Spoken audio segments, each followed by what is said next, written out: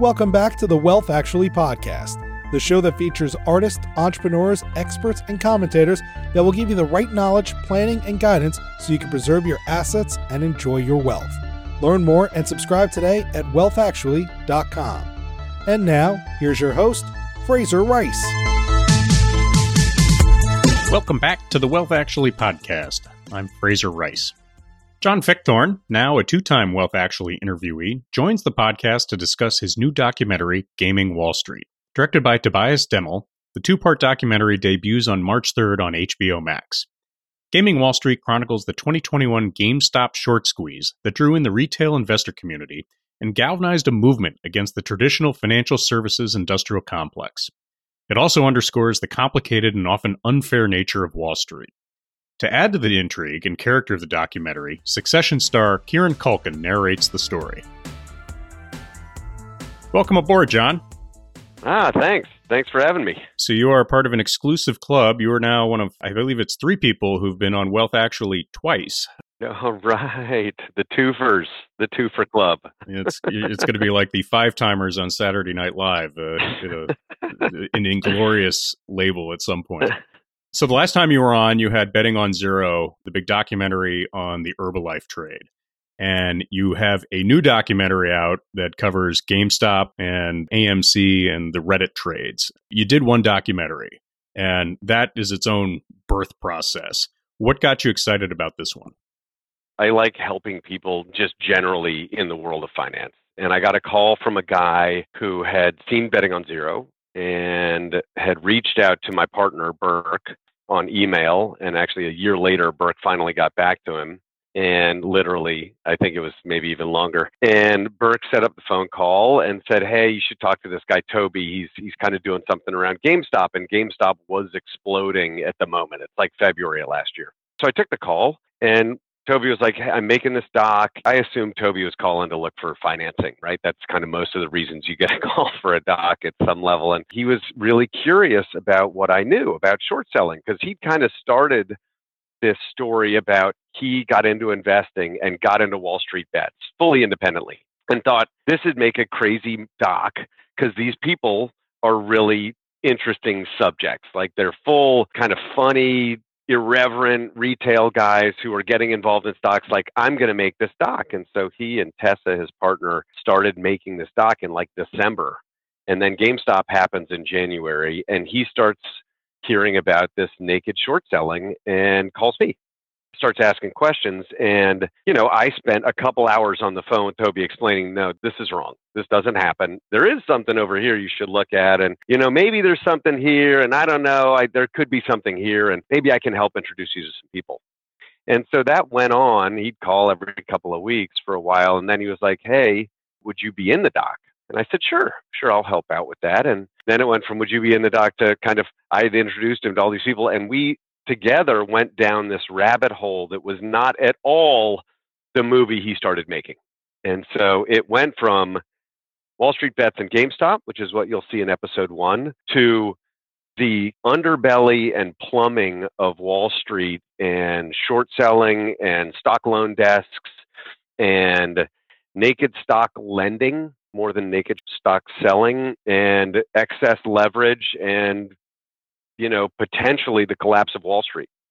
As you were sort of helping Toby chart the course here, starting out, what level of background did he have going into it? He saw sort of some interesting stories. Was he just starting from zero basically, or had he had... He was starting from zero. Oh, wow. Like in December of November of 2020, he starts investing personally and is going to Wall Street bets to learn about investing.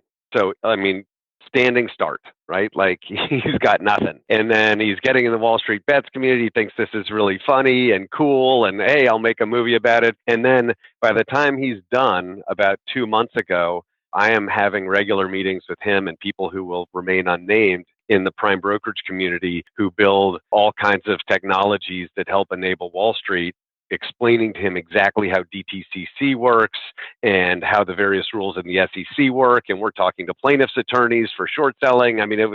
He went from 0 to 100 to the point that I was learning a lot of stuff in a lot of these meetings as well very quickly. And he really dug in. He wasn't just making a movie. This guy was on a quest for truth. So who are the players? Let's maybe start with episode 1. Who are the players in episode 1 that the documentary deals with?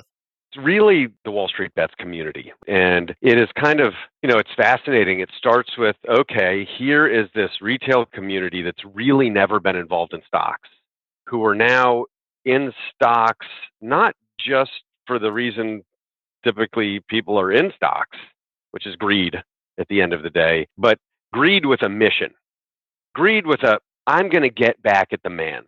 And I'm pissed off at the man, and I'm not sure who the man is, but he screwed me in 2008, and I'm going to screw him back. And this is my shot. We're all going to band together, and we're going to get this guy. And that guy in their minds is Gabe Plotkin and Melvin. And so it really starts with retail investor base in Wall Street Bets, which is really, in many ways, like it's a mob scene, right? They're furious, and they've got one thing they're going to do, and that's hold on to these stocks until they go to the moon. And when they do that, it's going to put this hedge fund out of business. And whoever else, they don't care. So it starts there. That's really episode 1 with a little sprinkling of Robinhood. And Robinhood kind of is that bridge between episode 1 and episode 2, because they're the broker, and they've got all their accounts. So episode 1, in many ways, you sort of set up the trade in many ways around GameStop and some of the players around it. And it sounds like the retail folks start discovering how the financial services industrial complex works. And that's what leads into episode 2. They begin, because who knows who's on Wall Street Bets, right? There are some very sophisticated folks on there that could be using the rest of the mob. Who knows, right? The owners of Wall Street Bets has changed over time, but there are people in there posting real intelligent stuff. Granted, they use some inappropriate language when they do it sometimes, but it's, as I said, funny, irreverent, but it's not stupid. And there's some conspiracy theories in there, but a lot of the conspiracy theories have some very real data inside of them. So some guys start posting, hey, Robinhood is out there, and there's this payment for order flow thing that's run by Citadel, and you guys should all be aware that you're being used by them, the guys that you're using as a brokerage, and the guy you think is Robinhood, robbing from the rich and stealing from the poor, might be kind of doing the opposite. And so that kind of leads them down this path of, okay, and part of the whole thesis with GameStop is there are more shares short than there are shares outstanding. And that should be impossible. And if we all buy our shares and put them in a cash account, or however we get them out of the lendable supply, the stock's going to go to the moon. And you can all never sell, because you got to have diamond hands. And if you do, we're going to ram this guy right out of existence. And that's their thesis, and that's their trade. That's the big trade. And that leads from Robinhood to now Citadel, to short selling, to stock lending, to how is it that we're not able to squeeze these guys, to what really happens in the plumbing of Wall Street in episode 2. So then in episode 2, and as I recall, Robinhood started putting restrictions on these stocks, the Reddit stocks, GameStop, AMC, et cetera. How close were we to something pretty systemic in terms of what was happening with these particular trades that could have bubbled over into something? I sort of look toward like long-term capital management as the idea of a trade that starts rippling. Super similar. Great analogy. And we were arguably closer. I mean, the reality is the options market is really run by 2 players, Citadel Securities and Susquehanna. Citadel has these hedge funds that everybody talks about. Oh, it's the hedge funds. But there's Citadel Securities, which is where Ken really deploys all his leverage and sells volatility. And Citadel backs Robinhood with payment for order flow. So they buy all of Robinhood's trades, giving Robinhood cash to get a free look at the order flow, saying they'll give them the inside market of national best bid and offer. Whether the Robinhood clients are getting screwed or not is unknown. Payment for order flow is a system that it completely lacks in transparency. And so you can argue, oh, well, it's better than the national best bid and offer, but that's not the real market. There are 80 dark pools out there. We have no idea if they're giving them the inside market or not. They know. We just don't. So you've got Citadel Securities in there, and they're deploying a tremendous amount of leverage on top of that. And then you've got Susquehanna, but Citadel is really all of Robinhood's options exposure also. So, you've got a situation where the entire options market is highly concentrated. massively leveraged.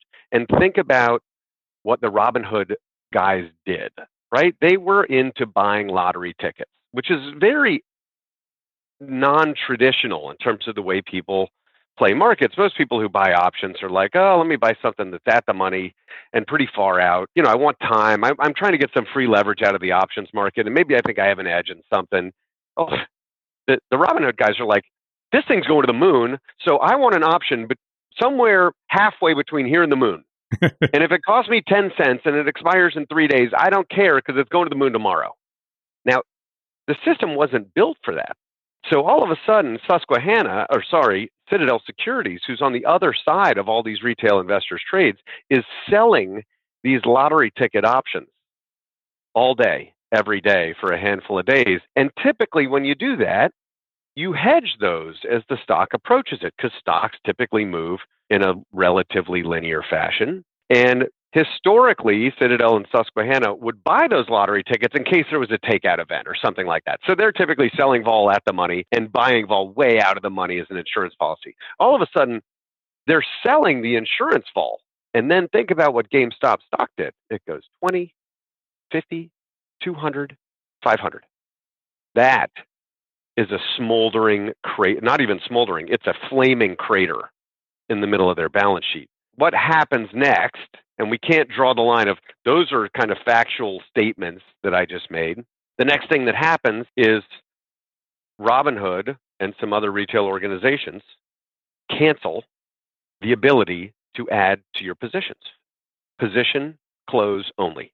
Now, I've only seen that once before in history, and that's when I was short all the banks in 2008. And all of a sudden, it was illegal to short a bank. I could keep my position, but I couldn't add to it. And if I covered it, I could never put it back on again. And that was just for a short, right? Because they thought we were destroying the banking system. We, like the 5 short sellers that exist on the planet. This was position close only. So shorts could only reduce, longs could only reduce. So think about it. You're sitting there with a crater in your balance sheet. You're completely screwed. If the stock goes to 1,000, the amount of leverage you're going to take from 500 to 1,000 is going to put you under. Right. And what happens if they go under? So what do? Ben Bernanke's on your board. I don't know. I'd make that phone call. Hey, we could be going under. Do something. Change the rules, right? That's what they did to me in the bank shorts, right? And so next thing you know, it's position close only. Well, the stock's never going up again if you can only sell it. That's right. Right? So guess what? The stock went down. So you've got the Reddit investors who are new to this largely. Maybe you have some sophisticated ones in there who are seeing this, and this is maybe their first exposure if they hadn't been involved in the financial crisis. And you've got people who are trying to stick their middle finger up at the financial services world. What was the dynamic there? I mean, they're seeing this and saying, oh my God, I'm being cheated. And they're already inflamed. They're now at full inferno level. What was the ramification on that front? It's not like Wall Street Bets went away, right? They owned the stocks, and who knows what really happened, just like who knows what really happened in the backdrop of when they went to position close only, right? It is hearsay for sure. Who knows who really has diamond hands and who doesn't? If you had diamond hands, and there's certainly guys we film in the movie who bought the stock at the top, right? They made money for like 1 second. But a lot of those guys really embraced the opportunity in the market. And this is kind of where I kind of find hope in the whole situation is I hope that a lot of retail investors have realized, okay, they call it loss porn in Wall Street Bets, right? Yeah, I lost a ton of money. Hey, look how much money I lost today doing something stupid. That's the way we've all learned how to make money in the stock market. You learn how to make money by losing money and figuring out, I better not do that again. And a lot of these guys over the course of time have built their accounts. They have made money. They figured out how to average down, where they should be buying stocks. Maybe they should or shouldn't have diamond hands. They don't give us their quote unquote trading strategies. But some of these guys are really sophisticated. They're building algorithms. They're software developers. Some of them are broke. Some of them have been broke. It's a really interesting group, and not the group you would typically associate with a finance movie.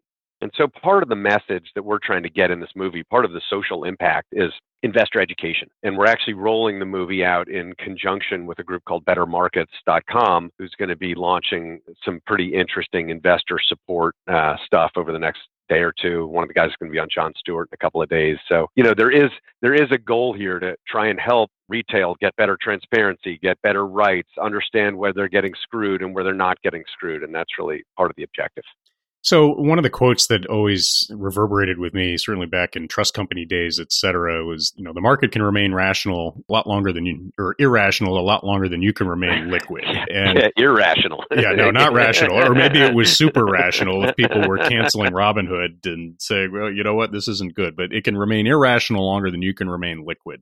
Aside from that being kind of I think a useful lesson, is that something that people take away from the Wall Street phenomenon we had here, or? It depends who you ask, right? I've seen this happen, this being a Wall Street Bets type short squeeze 4 times in my life. GameStop, Volkswagen, Lernout and Houseby, and there was at least another one back in the 2000 bubble. I'm going to say Amazon since I had to live through it. All of those, even though Amazon is now today much higher than it was, the rest of them aren't. All of those situations destroyed, if not at the bare minimum decimated, maybe annihilated the short selling community at the time, and materially changed behavior. We changed our behavior in our short fund with Volkswagen. It was changed prior to that in terms of position size limiting and all kinds of stop loss rules that we put in place so we wouldn't get killed. And so that lesson has to be beaten into a new community of investors once every cycle. And this is that. And so if you ask any of the short funds or short bias funds or guys who had real short books who are no longer in business about that quote, they'll be like, yeah, that ruined me, right? I get it, right? And yet maybe that was on the way up. On the way down, who knows what the Wall Street Bets community believes. Certainly many of them who are vocal today still think that there's this moment in time where GameStop's still going to go to a zillion. They still think that there's a ton of short interest, even though it's no longer being reported. They think the fraud is that deep. They still don't trust the capital markets to the point that they believe the data that they're being shown. Maybe they think the market's being irrational because GameStop's, only at 100 and change instead of at 1,000 where they think it should be. That having nothing to do with the fundamental underpinnings. And, I think there's a realization that I've had lately that value is very much determined by perception and is held in the minds of humans more than maybe I gave it credit for in my Graham and Dodd studying days back in the 90s, in that what is Bitcoin worth? And that has highlighted this, it's worth what society, what the social market thinks it's worth. And right now it thinks it's worth 43,000, and great.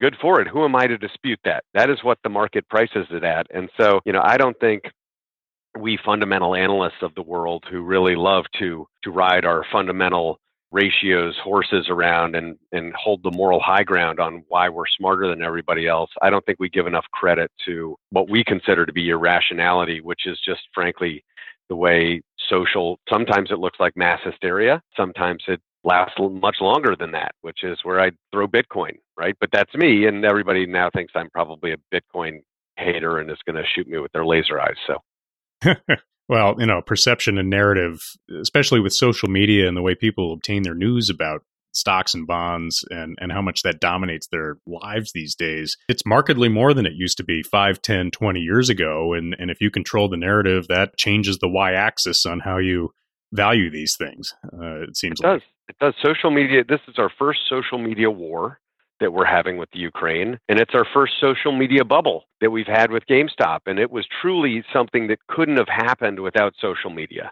It wouldn't have the Wall Street Journal and Financial Times and other media outlets of, the bygone era could have never made GameStop do this. This is something that was really alive in many ways.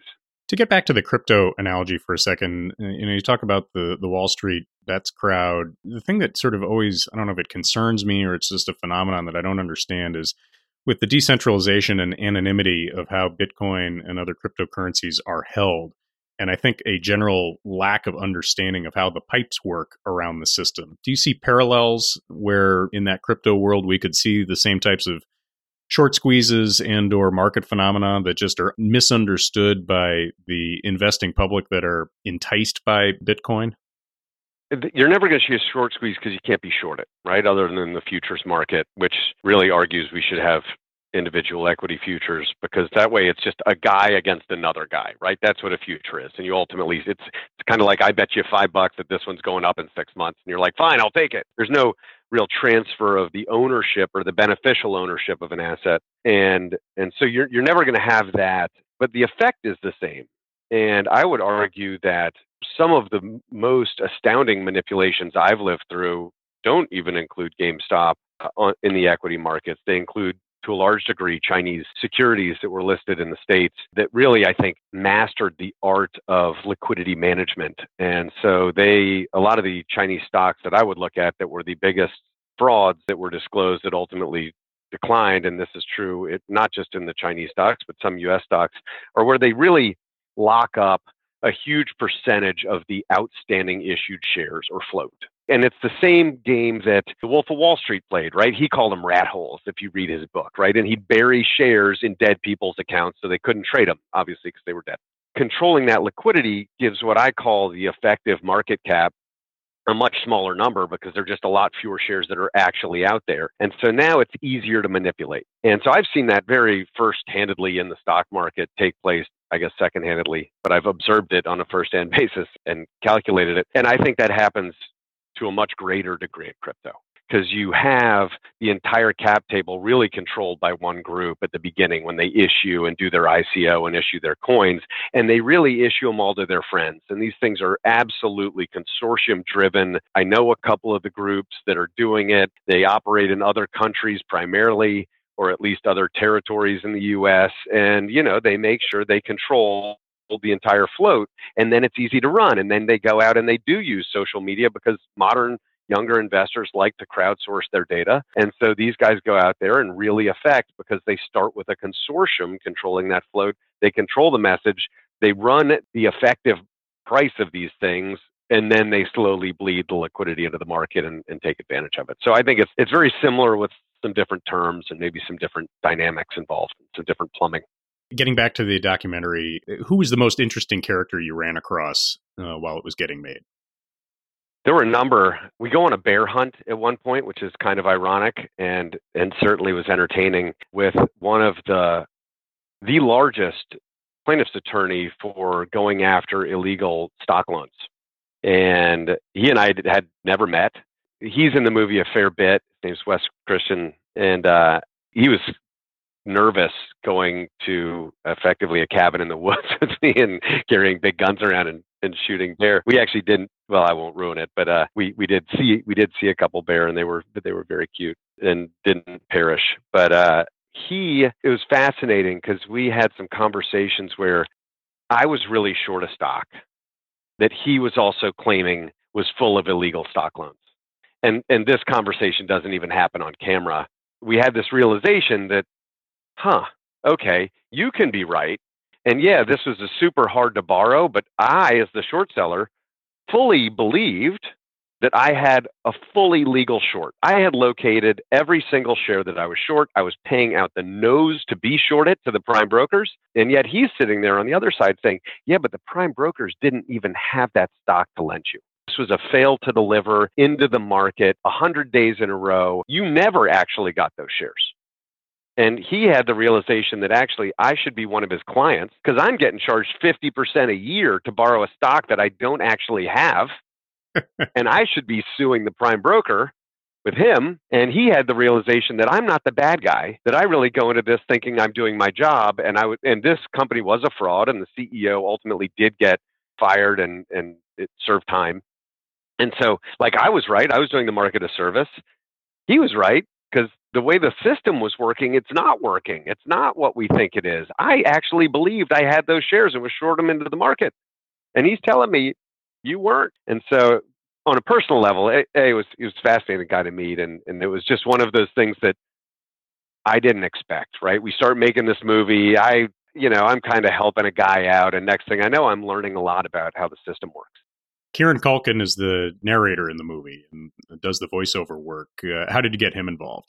That was all Tobii on the other side. So this ended up being very much a joint venture. Tobii and Tessa and Prodigium really made the movie. I really helped steer the research process. Where is this? Where should we turn in this rabbit hole that we're going down that's interesting and will provide us all kind of the truth that we're looking for? And Burke helped coordinate everything, including the story and the editing and everything else in the background. So it really was a team effort. And that was really Tobii that helped put that together. At least in the trailer that I've seen, it adds something with his role in Succession. It's a nice little patina that you add to it. That it is. It's a great feature. Great feature. The whole effort, just as a side note, it was super global in nature. I mean, after HBO bought the movie, they basically said, "Yeah, we're going to buy the movie, and yeah, we'd like it done in 3 months." And it was like, "I'm sorry, what?" Yep. Like we're still shooting it. What do you mean? Maybe it was 6 months, whatever it was. It was not very many months. Tobii and Tessa put together a team from around the world. I mean, there were 80. He had the Zoom call with all 80 people, and it was like, go around and tell everybody something about yourself. And there was a team from Ukraine and a team from Russia. And so there were teams from all over the world, Australia, New Zealand, California, New York, you name it, involved in this thing to kind of get it done on time. It was totally fascinating and interesting to watch. Well, and as you've now done twice, I mean, these are like pulling off D-Day invasions where you've got, you've got Omaha Beach over here and Juneau over there and people getting parachuted in to try to fix things. It's crazy. And you really don't know what it's going to end up as. I mean, it really is fascinating to see this kind of creative process as well as this military deployment, to use your analogy, kind of culminate in this thing that you sit down and watch for entertainment value. I mean, I've really come to appreciate and enjoy the process of doing it. And wasn't ever sure we'd do another one after betting on zero, frankly. And now I think we're going to be doing a number of additional ones in the future. So before we sign off here, what are your thoughts on the media's obligation or the regulatory world's obligation to have tighter controls over these things? And are they just always, the media is sort of I guess that's a big question in and of itself, but they need to generate eyeballs, etc. They need sensationalism. These types of stories are great for them, but it doesn't really speak well to their stewardship of the financial services world and the markets when things get out of control. How do you view that? The media is never going to understand what we're talking about, right? The number of times I have had to explain how does short selling work to somebody, and I never really get I describe the leaf. I don't even get to the trunk, much less the roots, much less like at a cellular level how it works, right? And so it's just too complicated for media to talk about. It goes to, in many instances, in my opinion, there's so many things in our society that we don't seem to learn that are integral to our society, starting with why do my kids in school not learn about a mortgage? Why do they not learn about the financial system? Why do they not learn about a cap structure? Like, this should be taught right there with algebra.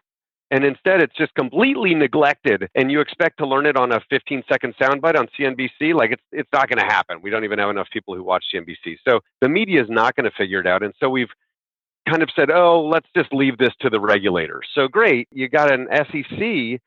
These people don't come out of industry, right? They're like, this is super complicated stuff, which is why it's so easy for Wall Street to beat the regulator, right? But the regulator the SEC has slowly been surrounding the sell side and shrinking their freedom to operate and freedom to not disclose and other things over a number of years. Now, I believe that Gensler is actually kind of onto it.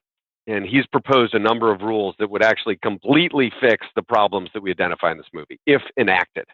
I doubt they'll be enacted, right? There's a absolute crap load of lobbying power going on right now, making sure, and I know this because when we hired a lobbyist to stop the Chinese companies from listing in the U.S. because they didn't live up to our PCAOB auditing rules and won, it still was overturned in the SEC's own court at the last second, and they got a $2 million fine. Now, it ends up getting reenacted now, 4 years later, but, I just saw the power of Alibaba going public, the power of these prime brokers and the amount of profits that these prime brokerages generate aren't going to let Gary Gensler get away with, you need to report the actual locates of the securities you borrow every 15 minutes, as he's proposed. We as a society have given that responsibility to the SEC, and the alternative system, certainly I'm a believer in, but it causes a lot of pain, is one where there's a full free market, and it's buyer beware, and there's full transparency.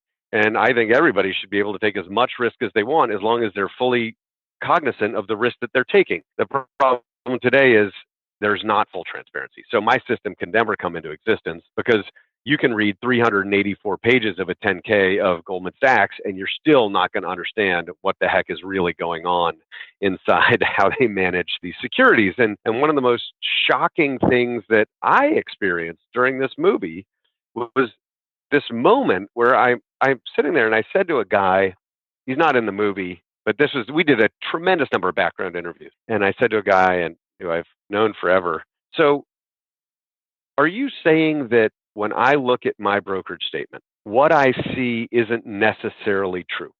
And he said, oh, definitely not. It's almost definitionally not true. And I said, I don't understand. Right.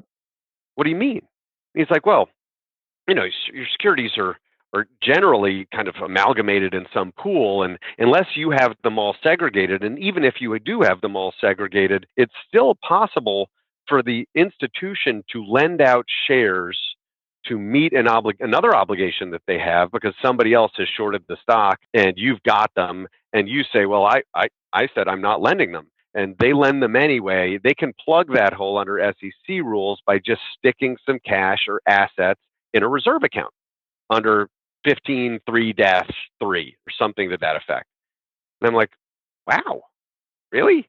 That's one of those things you can get away with forever until the system freezes. And you're like, wait, my stock wasn't in there? I thought my stock was in there. Well, that happened in 2008. Back in my trust company days, we would have people calling up, Lehman Brothers is failing, and people are understanding, wait a second, my account says XYZ for the benefit of, I don't actually have ownership of the securities that I have. They're all hypothecated. And so then that got back to, hey, wait, trust companies, you have an account opened up and the securities are in your name. And that may not solve your problem completely, but you're at least one level of abstraction closer to ownership than you were in kind of that brokerage world. Yeah. No, look, beneficial ownership is the rule that one of the guys in the movie is obsessed with, has based his entire career on. And getting, the SEC has rules that aren't necessarily clearly enforced to say who is the beneficial owner. I mean, there's another kind of shocking thing that I learned, which is if you think about it, there are 100 shares outstanding. 50 people short those shares, 50 more people buy them. 25 of those people short those shares, 25 people buy them. All of a sudden, I've got 125 owners of a share where I've only issued 100 shares. And now it gets time for the election of directors. I have 125 votes, but there are only 100 shares outstanding. Can you have overvoting? There's an overvoting problem. The only reason it's not a bigger problem is because there's such apathy about voting your shares, right? So you have a real retail-y held stock. A lot of the people don't vote. But there is an entire system set up to deal with effectively creating a pro rata voting system. So your vote isn't a vote, which I think is kind of a problem. No, in a sense, I mean, not to spill over into politics, but you've got a hyper gerrymandered situation with these companies. So as you say, in a sense, one vote is maybe equal to two. And then the person who thought they had a vote, their vote's really worth 0.5. If you think about the case of GameStop, right, there were 100 shares outstanding for the sake of the analogy, there were 120 shares short, which means there was really 220 shares outstanding, which that doesn't really work. Now, the system kind of fixes itself and has come up with ways to fix itself around these moments in time where you must have a beneficial owner for each share of stock. But the reality is, the parallels, I always find it fascinating, the parallels in the market to the parallels in society, right? The lack of trust in the market, the lack of trust in our news media, the voting problems in society, the voting problems in the stock market. Like the market is another form of communications in many ways, right? And it's just an argument that creates a truth that is the stock price, I would argue. And so we have similar problems in both areas, right? And it's going to be a challenge for us as a society to fix them. Really cool stuff. Okay, Gaming Wall Street. How do people see it? When does it come out? HBO Max, it drops tomorrow. I think if tomorrow's Thursday, which I think it is, and it's a 2-part episode. And yeah, there you go. HBO Max, March 3rd drop, Gaming Wall Street. John Fickthorn, thank you very much for being on. Pleasure is mine, as always. Great talking to you. Thank you for listening to this episode of Wealth Actually, hosted by Fraser Rice, author of the book Wealth Actually and a leading private wealth manager. Head on over to wealthactually.com where you can subscribe to this podcast, get your own copy of the Wealth Actually book, and connect with Fraser directly. We'll see you next time on Wealth Actually.